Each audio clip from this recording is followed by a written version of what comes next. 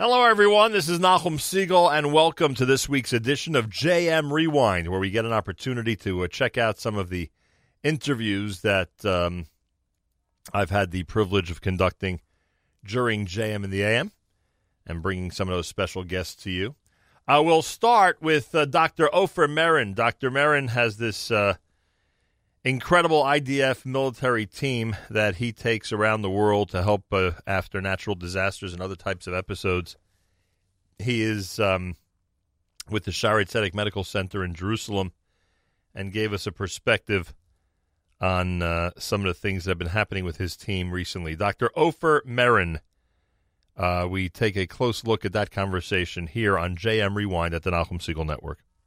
Tuesday morning broadcast at JM in the AM. Dr. Ofer Meron is with us live via telephone. Often when we speak with him, it is on the heels of some major accomplishment that Israel's field hospital has done in the wake of a natural disaster or the like, or some other type of tragedy. Today we get to speak with him about some of the more recent events, and specifically a noteworthy recognition by the United Nations for his and for the field hospital's accomplishments. He is the director of the Shaarei Tzedek Medical Center Trauma Department. He is Dr. Ofer Meron, who is with us live via telephone. Boker Tov, thank you so much for joining us today. Hi. Good morning to everyone. The United Nations Health Agency, the WHO, following a several-month-long vetting process, granted the IDF Field Hospital the highest possible ranking, the only field hospital to receive the level of 3. Its commander was quoted as saying, "This is great pride for the IDF and the country." Dr. Meron, and this is back in November, by the way, just a few weeks ago. Dr. Meron, it must be interesting to watch the political machinations of the United Nations when it comes to Israel, vis-a-vis Israel, and at the same time to accept this incredible recognition of the field hospital by a UN agency. Yeah, well, it's true. I mean, the first thing that everyone said that, not everything is with politics. This was a process that the WHO, that the World Health organization started, and honestly, the many physicians and people who came and visited our unit here came with no political agenda. If you want, I'll maybe give you very quickly about this process, so people will have it's not an award what we got. Yeah, I'm very curious. The WHO. So we're going back 6 or 7 years already now. When after Haiti in 2010, remember the disaster over there was really a mega scale disaster with hundreds of thousands of people that died and hundreds of thousands of people which were injured. And then from one hand, many countries took part, and a lot of people were very proud to see how the world is sending in a reaching hand to help the poor people over there. And when they looked back into the figures, they found out that to Haiti in 2010, after the earthquake, there were probably something like 300 or 400 different teams from around the world that came to assist over there. And you can take this fact really into two different ways. Again, as I said, from one hand to say, well, this is great, that hundreds of teams from around the world are coming and giving assistance to a country that is facing devastation at this scale. But when you're looking at it from the other side, they said, look, many of these teams came without the right professional way, meaning they came without the right people. They came without the right equipment. They came where they were not self-sufficient. They came sometimes with people that were very young in their medical career without the understanding what is the right way to operate in a place like this. So from one hand, you can say, look, there's hundreds of thousands of people any hand is needed. So even if you just started your medical school, it's fine. Just come over there and give treatment. But the WHO said no. Especially in places like this, we need experienced teams. We need teams which are coming over there and assisting in the right way. Because if you're coming over there just saying, oh, look, there's a disaster, they need everyone, and people are coming in there with their backpacks, after 2 or 3 days, they need food, they need shelter, they need water, they're teams. I mean, and then they become not people who assist the country, but then they become a burden on the country. So they started 6 or 7 years ago a process of saying, we are going to verify teams around the world. We don't need 400 teams to a disaster area. We need 20, 30, maybe 40, 50 teams. But these teams that we need are teams that we are going to verify. It's teams that have the understanding how to come with the right equipment, how to come with the right knowledge, what procedures they should do, and so on. Right. And I'm trying to summarize this. The bottom line, they said we are going to scale these teams into 3 different levels, level 1, 2, and 3. And level 3 is the highest level. As things are now, there are 83 teams around the world that are within this process. Within these 83 teams around the world, Israel really got the pride of being the only one team that is recognized as being level 3 as the highest level. So which is amazing. This is the situation that we are now. Dr. Ofer Marin is with us. He's the Shaarei Tzedek director of the trauma department. So experienced personnel, sophisticated equipment, self-sufficiency, all those are extremely important, I'm sure, for the team not to become a burden in an area like that. We're curious about a couple of things. The IDF hospital is called upon how often? I mean, we know about the high profile, so to speak, natural disasters. Haiti is one that really got the field hospital onto the map in terms of the average person, who follows the news knowing about them. But how often are you called into service?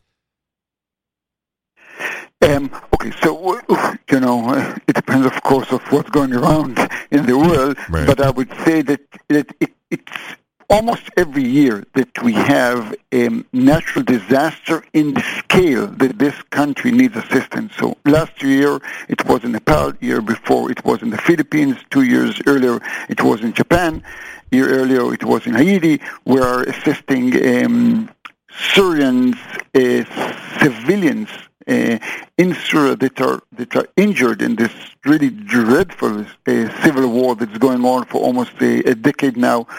So I would say it's almost every year that humanitarian assistance is needed into devastated countries.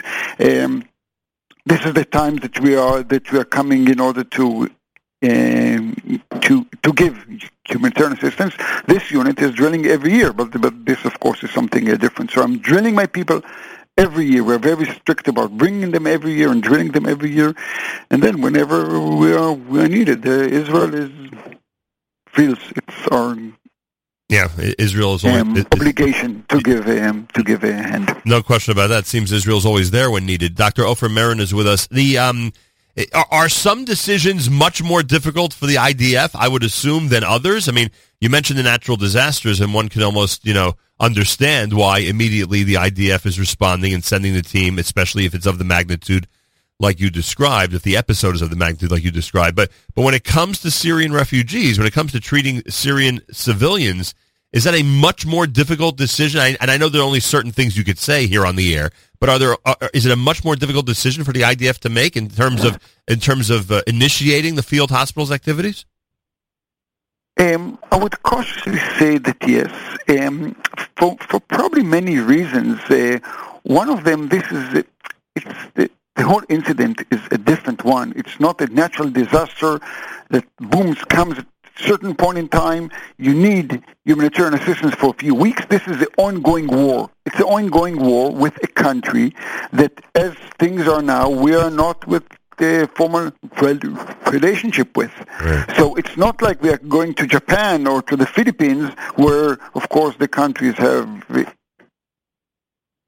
ambassadors in each one of the countries. This is Syria and Israel are countries that are formally not in any connection. So it's ongoing. It's a country which, again, as I'm saying, we are formerly in a state of war with Syria.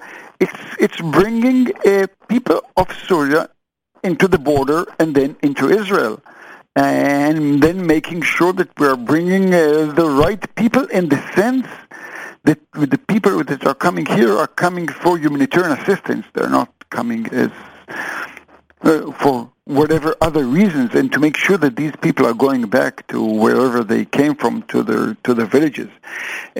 So yeah, it's a more complicated issue of bringing them here. But again, this is a purely humanitarian mission that is going on for a few years now.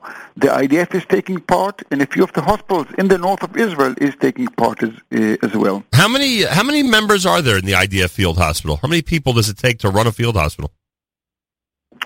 So it's a few hundreds. To the different missions that we went in the past year from the field hospital usually go anywhere between 80 to 140 people. So this is more or less the number of people that are going on these missions. And you mentioned experience, you mentioned sophisticated equipment, you mentioned self-sufficiency.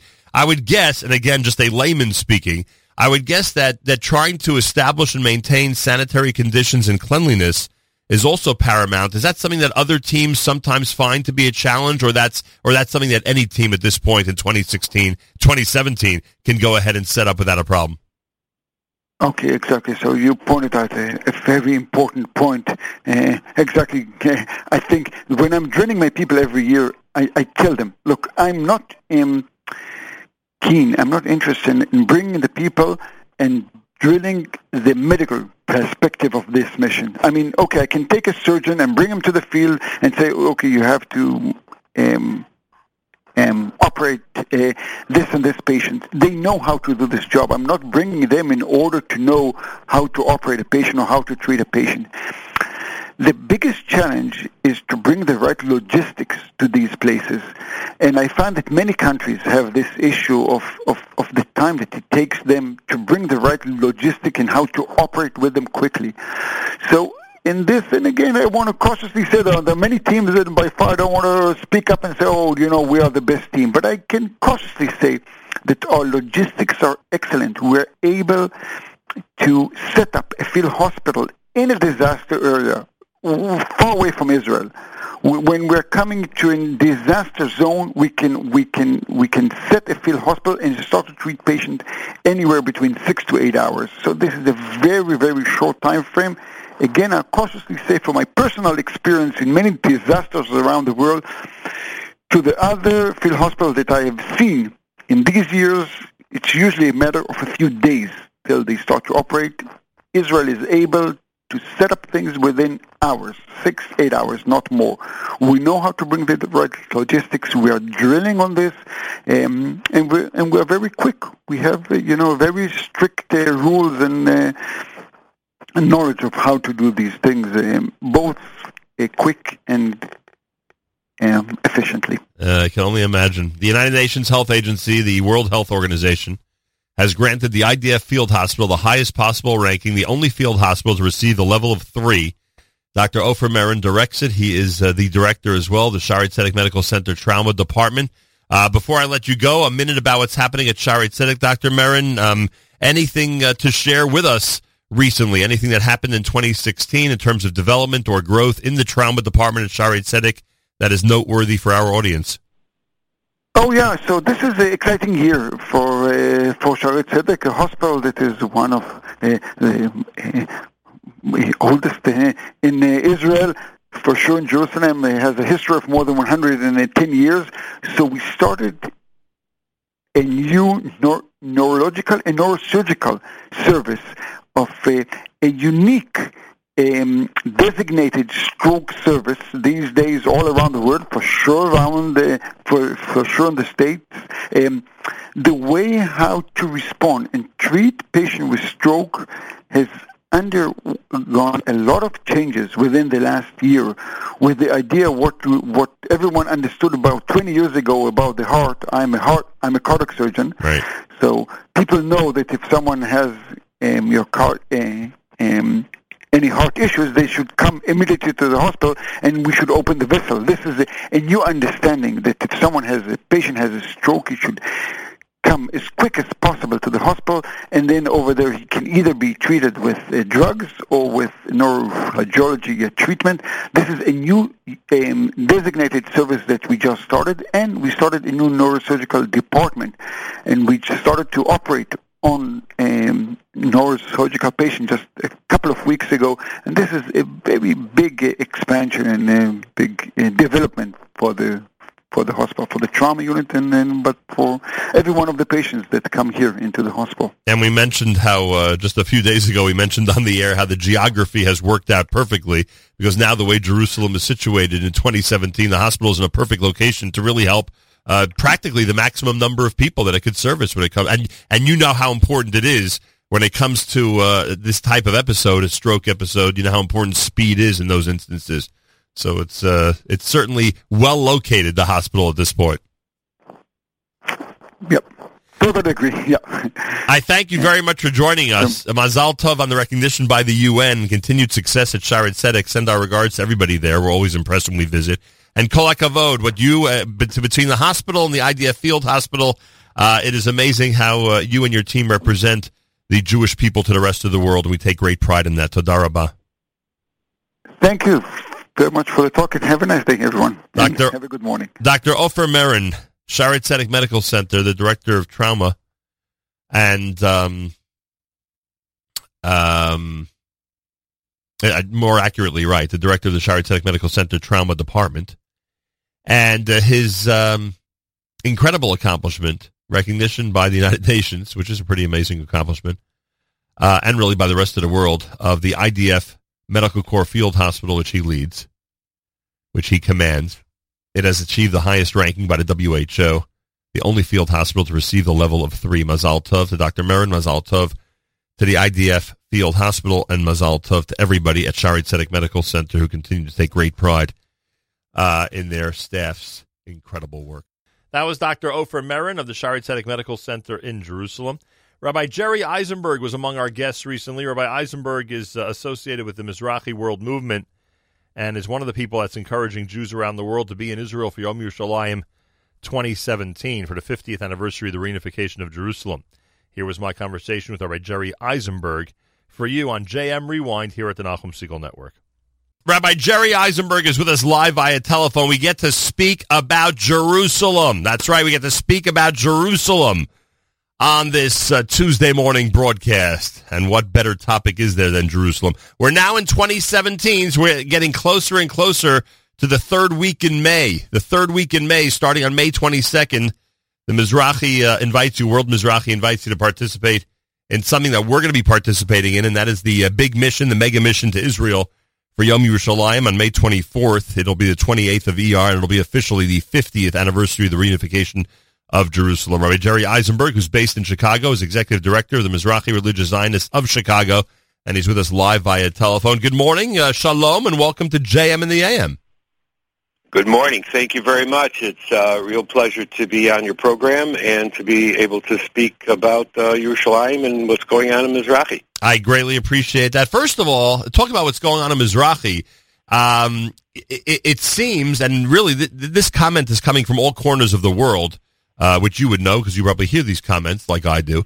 It is amazing how the Mizrahi movement and organization is going through this incredible revitalization. How does it seem? How does it look from your vantage point? Well, that's 100% correct. There's a rejuvenation that's going on worldwide through a number of different branches and chapters throughout the world. Here in the United States, we've Baruch Hashem been able to really rejuvenate what's going on in Chicago. It was always one of the strongest branches of Mizrahi, and we've gotten involved with many different things, educational programs. We started a lecture series on the foundations of religious Zionism. It's actually on our website. We're on our 20th lecture once a month. It's a great program. And we've asked the question, people have asked, what is a religious Zionist? Right. And I'd like to answer that question by asking, like usual, two questions. First, I ask a person, does he believe that Medinat Yisrael, the state of Israel, is a gift from the Ribono Shel Olam? Inevitably, the answer comes back yes. And then I say, well, do you believe you have, the second question, do you believe you have an achrayus to express hakor satov for the Ribono Shel Olam for a gift you received? And the answer comes back yes. And I said, okay, you're a religious Zionist. That's all it really takes. It's not a question of what type of kippah you wear, yarmulke you wear, how you daven on Yom Ha'atzmaut. That is very important stuff, and really worth pursuing. But the basic core is: do you feel that you have to express hakor satov to the Ribono Shel Olam for the state of Israel, which we've prayed for thousands of years? And the answer is yes. Let's figure out how to do it. Advocacy, support, education. Of course, Aliyah is number one priority. So there's so many things that we're involved with trying to get people to understand here's an opportunity. Mizrahi is an umbrella organization to try to put the religious Zionist voice into the Zionist idea and to try to figure out how to express that hakor satov. Rabbi Jerry Eisenberg with us, Executive Director of Mizrahi Religious Zionists of Chicago. And then, you mentioned Israel, of course, and that is obviously the major focus. Then we have this incredible focus coming up in May on the city of Yerushalayim and the 50th anniversary of the reunification of Jerusalem. It's incredible. It's not just, it's a rejuvenation that's taking place that has led to an enthusiasm, it seems, a real enthusiasm out there to come to Israel together and be there at the same time from all different parts of the U.S. and other parts of the world, and in this case, for the 50th anniversary. Are you getting that feeling? Are you getting the feeling that as Mizrahi announced this mega mission, that there's a groundswell of support coming from so many different areas specifically for that week in May? Well, absolutely. We're feeling it strongly here in Chicago. We started to launch the information about it immediately. People contacted us and said, oh, how do I get involved? I'm going to be there. Can I participate this way, that way? People are calling me up exactly one of the dates. I want to make my plane reservations. I've got to make the hotel reservations.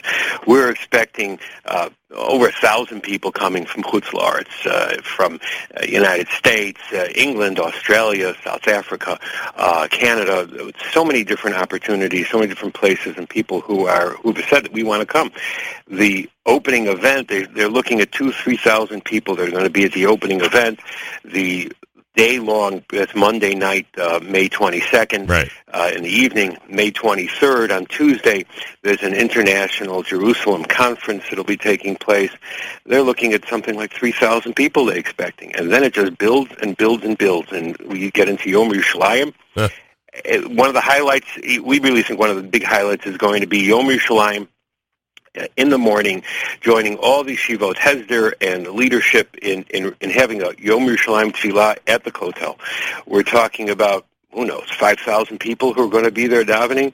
It's amazing. And then going through the rest of the program on Yom Yerushalayim, that's part of the government and the city and the different celebrations that are part of the national and municipal events that are taking place. And the ultimate's got to be this mega flag march, the Rikud Galim, that's going to lead, 100,000 people or more who are going to be walking through the streets of Yerushalayim and ending up at in the old city.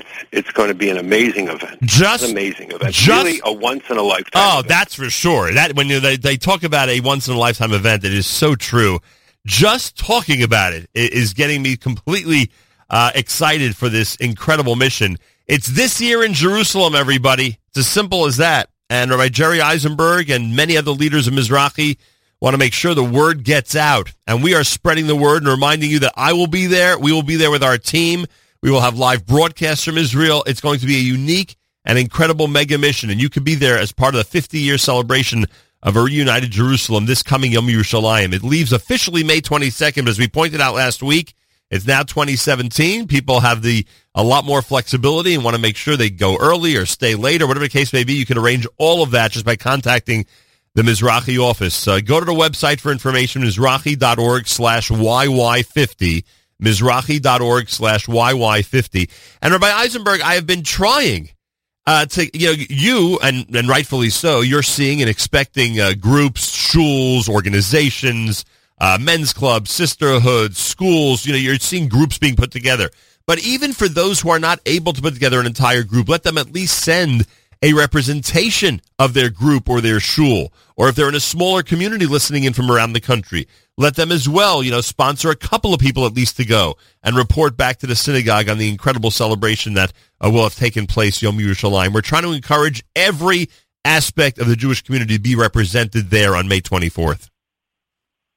Absolutely. I think one of the things that's going to really come out of this is the people who are going to be attending are going to be supercharged. Yep. Those people who are going to be returning back to Chutz La'aretz, wherever it's going to be, they're going to come back to their communities absolutely glowing, absolutely supercharged. Imagine walking with your own feet in Yerushalayim. It's just like Aliyah L'Regel. It's just like seeing all these people going together on the day that celebrates once in 50 years, putting together the entire Jewish community of the world with representatives coming from everywhere. And you're part of that, and you watch that, and you just, it's never going to be repeated in your lifetime. And it's going to be something that's you're going to come back just, not just glowing, but just really charged and helping our organization, Mizrahi, and all other organizations that are working on behalf of Israel. They're going to just have that kind of extra energy that there's no other way to compare it. And by the way, Israel is going to be the beneficiary because more and more people are going to plan trips after they hear about these trips, and they're going to want to get to Israel as soon as possible after people come back and tell them about it. So this will really spur on a tremendous amount of tourism and interest in Israel. Everyone can play a part in it. Go to Mizrahi.org/YY50. Rabbi Eisenberg, what's happening in the city of Chicago? Last time we were there, we were broadcasting in September. We were very impressed with how incredible a community it is. Is it doing just as well now as it was back then? Probably better. Baruch Hashem, the Jewish community, the Orthodox community is just exploding in shuls and in community activities and programming and learning opportunities for both religious people and people who are, I like to say, there's two types of people, religious and those who aren't religious yet. And the joint programs that are working together, it's amazing what's going on here. And we're very proud to be part of, as I said, an umbrella organization tying together Nefesh B'Nefesh, Stand With Us, JNF, all the yeshivot, the YU Kolotor Metzion here, many other organizations working together with us on behalf of advocacy support for the State of Israel. We've got an Israeli comedy show that we're bringing in, produced by World Mizrahi. It's going to take place in 3 weeks here at a theater. It is an amazing opportunity to have a response to what's going on with the BDS movement, with the problems and difficulties that are happening at the UN. And it's basically saying, the name of the program is Staying Alive. And their tagline is, we're just, here's Israel has a temerity to go on living a normal life and insist on forever, staying alive. It's going to be an unbelievable program using a weapon that hasn't been used yet in this battle, and that's comedy. So this is something that's produced by World Mizrahi. It's going to be taking place in 3 weeks. It's just a tremendous opportunity to get together with similar people and younger people too. It's where we're reaching out to a whole younger audience with this type of programming to get the message out there and get people excited about what we need to do to help support our state. Kol hakavod. Amazing. Looking forward to spending time in Jerusalem with you. Rabbi Jerry Eisenberg, Executive Director, Mizrahi Religious Zionists of Chicago. He'll be there. Make sure you are there. We will be there. If you have any questions at all, go to the website, Mizrahi.org/YY50, or you can email YY50@Mizrahi.org. Rabbi Eisenberg, I thank you so much for joining us. Have a wonderful day. You too. Thank you so much. More coming up. You're listening to JM in the AM. That was my conversation with Rabbi Jerry Eisenberg. Next up, we have an interview I did recently with Scott Feltman of the One Israel Fund, describing how important the medical center in the Binyamin region is going to be for the residents of that area. Scott Feltman of the One Israel Fund, our next guest here on JM Rewind at the Nachum Segal Network. JM in the AM Wednesday morning. Well, we've been telling you that the One Israel Fund has a massive event going on this weekend. You're all invited. This coming Saturday night, the One Israel Fund has Play for Israel, a game night and Israeli auction at the Woodmere Club on Meadow Drive in Woodmere, New York. It starts at 8:30 p.m. this coming Saturday night. Many distinguished members of the community on the committee, many people coming out to support the One Israel Fund. For details, you can go to the website, oneisraelfund.org, oneisraelfund.org. Scott Feltman, who is the executive vice president of the One Israel Fund, is with us live via telephone on this Wednesday morning. Scott, welcome back to JM in the AM. Always a pleasure. It's so interesting and exciting to be on the digital format now. I greatly appreciate that. Yes. Exciting is the right word. All right. First, before we talk about the event Saturday night, the One Israel Fund activities are amazing and incredible. We had a chance to outline some of them around the time of the dinner. Why not give everyone out there an update on some of the things that are going on under the One Israel Fund umbrella? Well, the one that's actually really pertinent to this conversation today, because the event is actually supporting it, and you were a great big push to get it started at the dinner, is the new medical center that we are about to build in the Binyamin region. Since the dinner, and with your help, we already have over $1 million in pledges, and we're looking forward to starting to break ground sometime in the spring once the zoning issues are dealt with the Israeli Land Authority. And pretty soon there's going to be a brand new state-of-the-art medical center in the heart of Binyamin, which is the largest regional council in all of Israel. 65,000 residents today live without any quality medical services, and we at One Israel Fund are going to change that dramatically. So that's the main event, right? The flagship project that we're working on. And at the same time, also from the dinner, thanks in part to you, a new Pina Chama is about to be built in the Tapuach Junction up in the Shomron. We're working on building 2 synagogues right now, a bunch of mikvot. We have a new playground opening in Mitzvah Dani, and a couple of others in the works. We're moving forward with our armored medic vest campaign with medic vests. Armored medic vests on every ambulance throughout Judea and Samaria. Lots going on. It's interesting because, and we pointed this out, so many times. So many people associate One Israel Fund with being there for the security needs of Judea and Samaria, and of course they are. But there's so many other things, as you just outlined, so many other projects and so many things on an ongoing basis that are going on to help support and grow communities, including parks and synagogues. And people have to keep that in mind. And if you go to the oneisraelfund.org website, you can get more details about all of this. And by the way, once the funding is in place, how long would it take to build the medical center? Let's say for a moment, let's dream that money would not be an issue. How long would it take to actually build the medical center? So the way it's being built is somewhat modular. So the trauma center is going to go up first. And actually that should be up and running within a year. Wow. If funding wasn't an issue. The entire project, which is a 30,000 square meter facility, it's probably going to take between 2 and 3 years to build. But like I said, we're doing it modular, right, and we already have a decent amount of pledges and money collected. So we should be able to continue on that timeline. We're hoping to have the whole thing built within a 3-year period.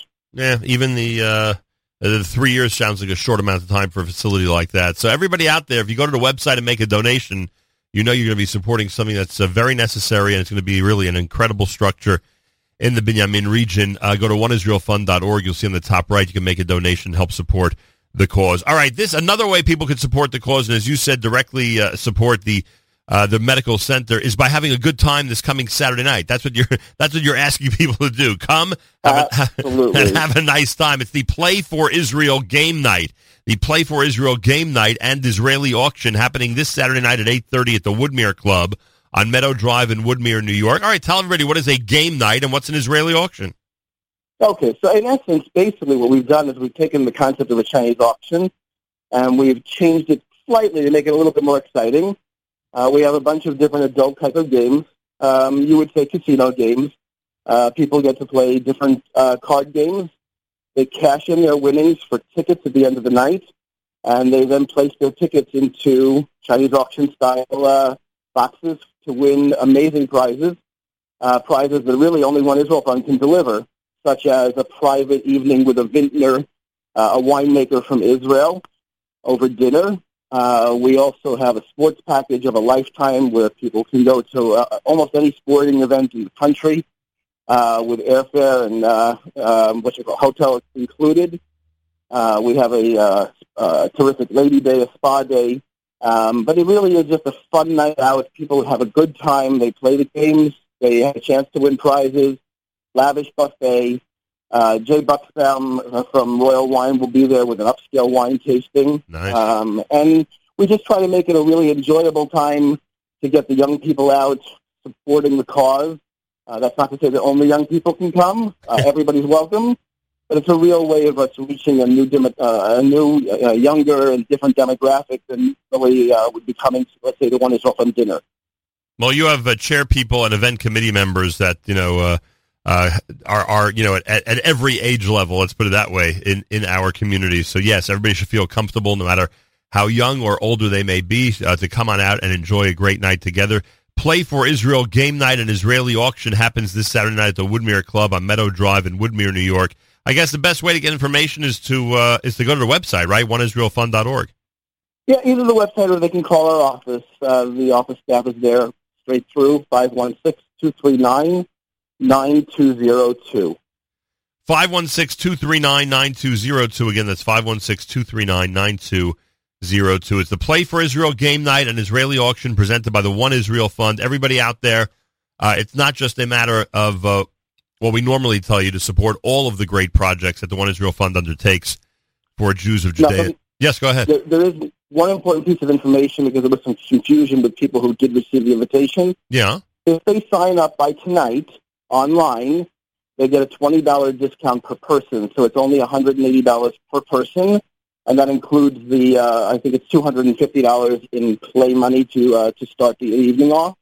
So it's $180 tonight. After tonight, it goes up to $200 per person after tonight and at the door. Okay. So it's, it behooves people to try to get on the bandwagon and get there today so that they get that discount. All right, anybody who goes to the oneisraelfund.org website now or anytime today can take advantage of that discount to get $20 off of the admission price. And as I was saying, it's not just supporting the One Israel Fund and all the projects that they undertake, but in this case, you have an amazing opportunity to support the Binyamin Region Medical Center, which is going to be such an important addition to that area of Israel. Saturday night at the Woodmere Club, One Israel Fund's Play for Israel game night, an Israeli auction. Go now to the website and take advantage of the offer, because today, and only today, you could save $20 off admission per person if you go to the website and take advantage of the opportunity. It's oneisraelfund.org, oneisraelfund.org, the word one, O-N-E, israelfund.org, and you could also dial 516-239-9202, 516-239-9202. Scott Feltman is Executive Vice President of the One Israel Fund. Scott, I wish you a lot of success. I hope Saturday night is a massive success. Nachum, I hope we're as much of a success as you've been, and certainly with the new format, my kids love listening on the app. So much success to you too. Send them our best, or in this case, I could send the best. And thank you so much. Good luck on Saturday night, Scott Feltman. He'll be there, everybody, January 7th at the Woodmere Club. Take advantage and be there for Play for Israel, the big game night and Israeli auction. Plenty more coming up on a Wednesday morning here at JM in the AM. That was my conversation with Scott Feltman of the One Israel Fund. Coming up next, a recent conversation we had with Michael Fragan, our very own Michael Fragan of Spin Class, who knows so much about the world of politics. The inauguration of our new president takes place this Friday. And Michael Fragan had some comments and observations about the transition that's going on now in Washington, D.C. Michael Fragan, he was a recent guest of mine on JM in the AM. Here he is on JM Rewind at the Nachum Segal Network. Michael Fragan's with us live via telephone. As we've been saying, we have an amazing lineup all through Thursday, really every day, but Thursday's extra special. We get to introduce to you every single Thursday some great radio hosts. Michael Fragan at 9:30 this morning after Charlie Harari and Unlocking Greatness will commence his Spin Class. And today he'll do a 2016 year in review with a special guest, and we'll talk about that and plenty of other things. Michael Fragan, political editor, I'll say, here at the Nachum Segal Network, with us live via telephone. Michael, good morning to you, sir. Good morning, Nachum. Am I right that at this point, except for president, most of the elected officials who were elected in the most recent elections are now sworn in and have been installed in their respective positions? That's certainly the case for Congress. In the case of most legislatures, that is the same. I do believe that in certain states there are constitutionally they delay the start of their year to the beginning of whatever legislative session, and that legislative session is not always going to be in the first week of January, sometimes the second week of January. So in some cases that might not. But on federal offices, everybody is in place aside from the president. Well, so you know what we're anticipating, of course, and that's January 20th. It's going to be interesting to see what happens in the first few days and weeks of the Trump presidency. I don't recall after the election back in November when I asked you about, what you anticipate for this transition. I don't recall exactly what you said, but could you give us, if you remember, what you thought this transition would be like once he was elected, and in fact, from your vantage point, what it has been like now that we're already in the beginning of January? Well, Donald Trump has continued to be unpredictable. So any predictions that anybody has usually should last for about perhaps a half hour, and then you should go rethink. You should go back to the drawing board. What has happened so far? We have a very white male cabinet, which is not unexpected. A very, very wealthy, incredibly wealthy cabinet. Right. Just the scale of the level of wealth in the cabinet is unprecedented. And you have a number of interesting picks. But, right now you have the real story about the transition as it continues to be is not even the picks, although we'll start to see hearings on them, is really just Trump himself. It continues to, I think, dominate the news through tweeting, and as he did during the campaign. And one would have thought that somebody would grab his phone from him and say, let's stay disciplined until January 20th, but that hasn't happened. I think the Russia issue is going to be a huge distraction. It's actually a huge issue for several of his nominees with regard to the confirmation hearings. They might run into trouble, particularly Rex Tillerson, who's very close with Russia. But it's going to be the question for a number of the nominees in the Senate. And Democrats and Republicans are both incredibly skeptical of Trump's approach to Russia and to Vladimir Putin. And you have a situation right now that Donald Trump, the president-elect, is openly disdainful of the U.S. intelligence apparatus and seems to just be unwilling to be taking sides, at least optically. He's taking sides with WikiLeaks founder Julian Assange, as absurd as that sounds, against the U.S. intelligence apparatus. So we will see what happens. But right now, that's what's dominating the transition. I'm on different.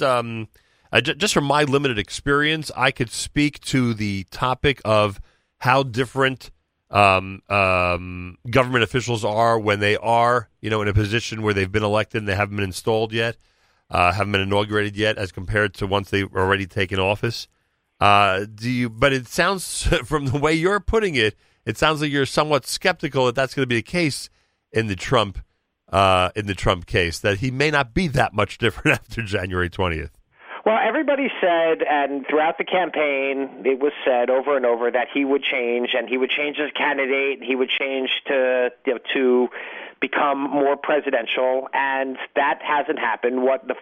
He believes in the formula that got him here, which makes sense. I guess, it's like a football team, football team on the way to the Super Bowl. You don't change up in the middle of the playoffs, and he's there, and he won, and saying, why do I need to change it? Now, perhaps the gravity of the situation will temper him somewhat. But every day you hear about some, open disagreements. But the bottom line is Trump is in charge. And I think that is certainly the case. He is very much in charge of his presidency. Or his presidency-elect. He's very much in charge. He's picking the people who he wants to pick, and that's very clear. Based on a number of picks that we've seen, he's picking the people that he wants to pick, and he's doing it his way. And that he's allowed to. He has discretion as president. Will we see some very heated confirmation battles? Very possible that we will. Although Republicans do have the votes to go ahead and confirm. They don't. They have the numbers. They don't necessarily have the votes because it'll only take 3 Republicans to go ahead to defect, assuming the Democrats stay united, to torpedo any single nominee. Michael Fragan with us, Spin Class coming up next hour. I know you have limited time, but let me do this before we talk about today's show. When you see what seems to be relative enthusiasm coming out of Israel, and I would say relative enthusiasm coming out of the members of the community that make up this audience traditionally, for the Trump presidency. Are you enthusiastic yourself? Are you skeptical? Are you puzzled? How would you describe it? I'm enthusiastic at this point, particularly after Obama/Kerry or both of them, their absolute betrayal of Israel at the UN. I think what happened was shameful. Not just the abstention and the veto, but on top of that, the speech that Kerry gave was not a speech that you give regarding an ally. You don't shame an ally publicly in the world. They don't do that to anybody else. There was no speech about Syria. There was no speech about anything. There's no speech about anybody else. For some reason, Israel is the only one who gets it.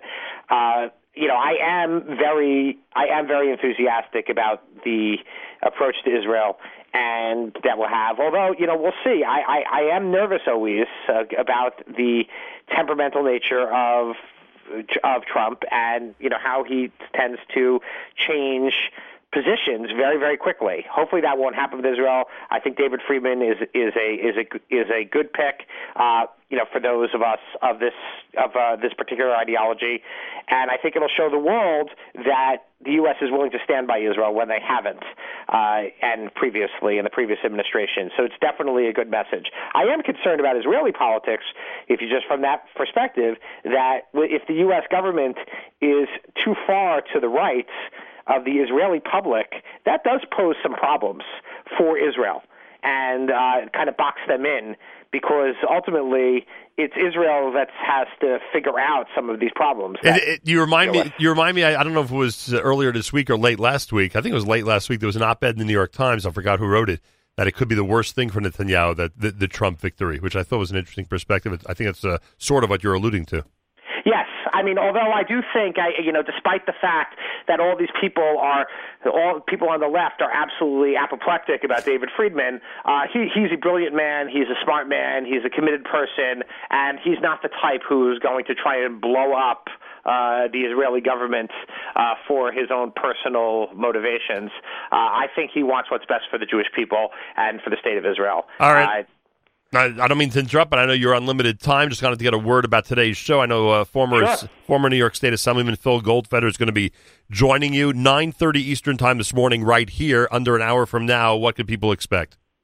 Oh, we're just going to go through the year in review. What was unusual, what was noteworthy.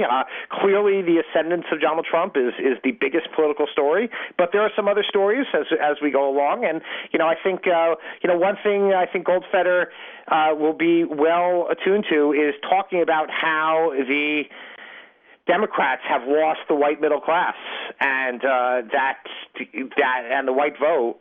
His district, the one he did represent, is that type of Trump voter. Has a very Trump for New York City did very, very well in his district. So we're going to talk about that. We'll talk about a wide range of topics, as much as we can stuff into a half hour. All right. And by the way, last night I heard someone say that those Democratic senators from red states are going to have to be very careful when it comes to things like opposing Donald Trump's Supreme Court nominees, because it really could affect them in their own elections. I never really thought of that the Trump ripple effect could really be noticed when it comes to those red states that supported him. Oh yeah, well, you're already seeing that in a lot of cases.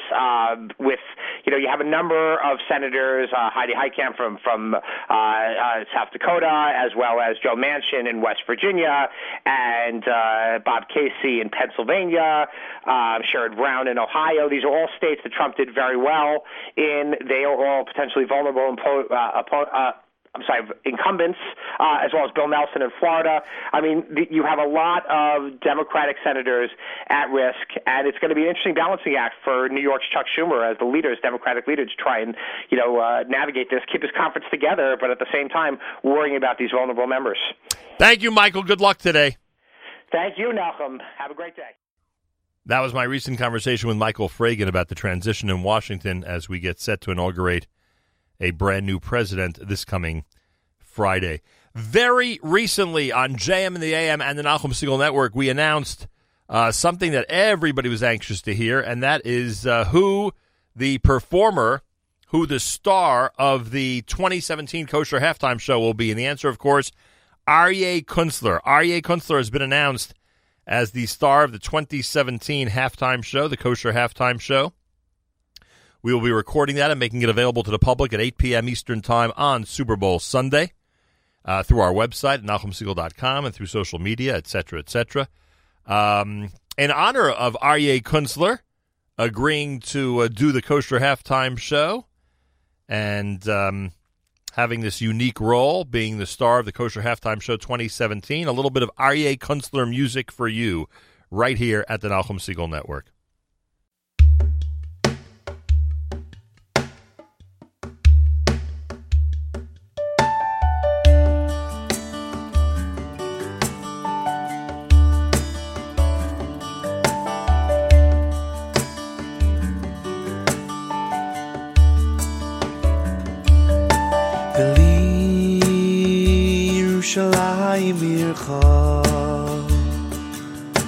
Rachamim toshuv, Rachamim toshuv, V'sishko b'socha, Kasher dibarta, Kasher dibarta.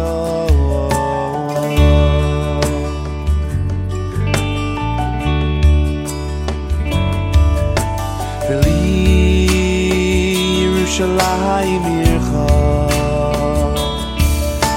Yerachamim toshuv, Yerachamim toshuv, V'sishko b'socha, Kasher dibarta, Kasher dibarta, V'nei Yosef, V'nei Yosef b'karo, b'yameinu, b'inyan olam. V'nei Yosef, V'nei Yosef b'karo, b'yameinu, b'inyan olam.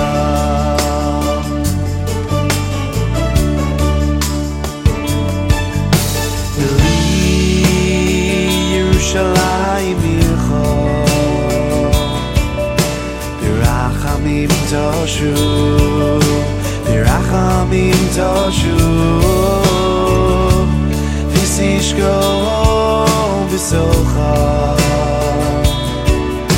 Kasher dibarta, Kasher dibarta.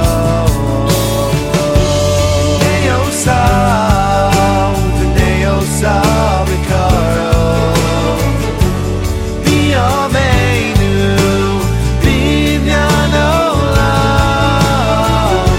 V'nei Yosef, V'nei Yosef b'karo, b'yameinu, b'inyan olam, b'inyan olam.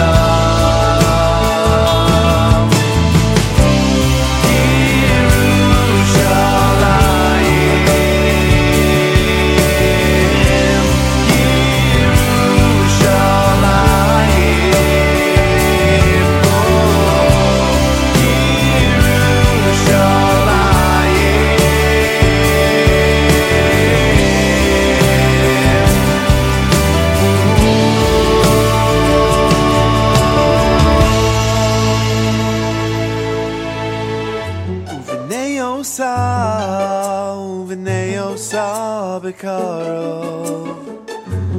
b'yameinu, b'inyan olam. V'nei Yosef, V'nei Yosef b'karo, b'yameinu, b'inyan olam,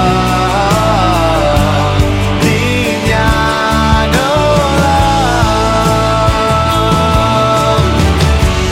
V'nei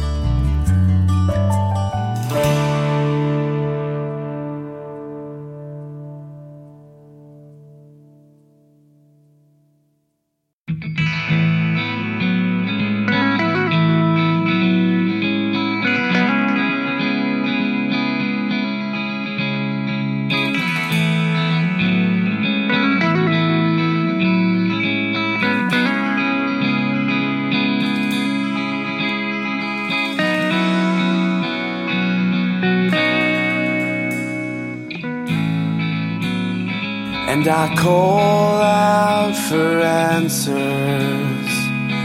over the ocean's roar.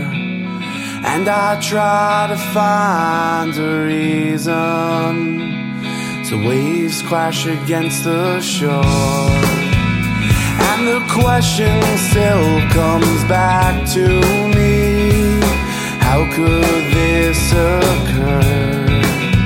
I look above to my Creator. It's only then that I am sure. Mayim Rabim,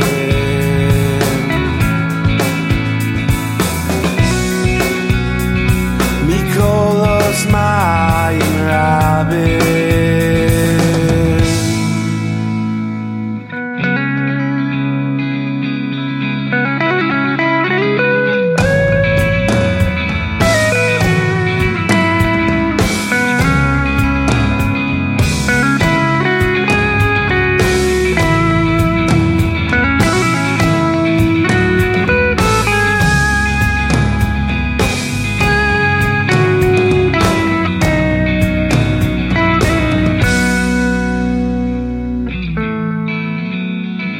I know that there's a meaning, but it's so hard to see.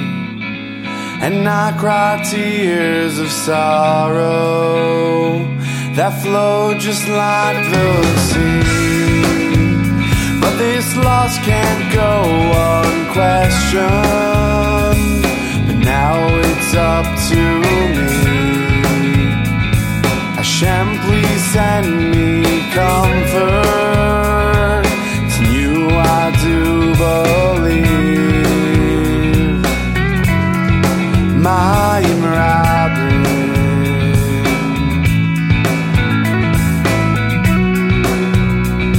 Mikolos Mayim Rabim, Mikolos Mayim Rabim, Adirim Mishperayim, Adir Amoro Mashem Mashem, Mikolos Mayim Rabim, Adirim Mishperayim, Adir Amoro Mashem Mashem,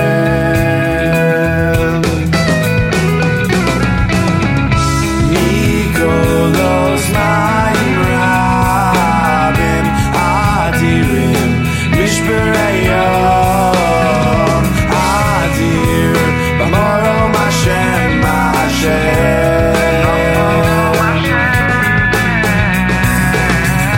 Mikolos Mayim Rabim, Mikolos Mayim Rabim, Mikolos Mayim Rabim.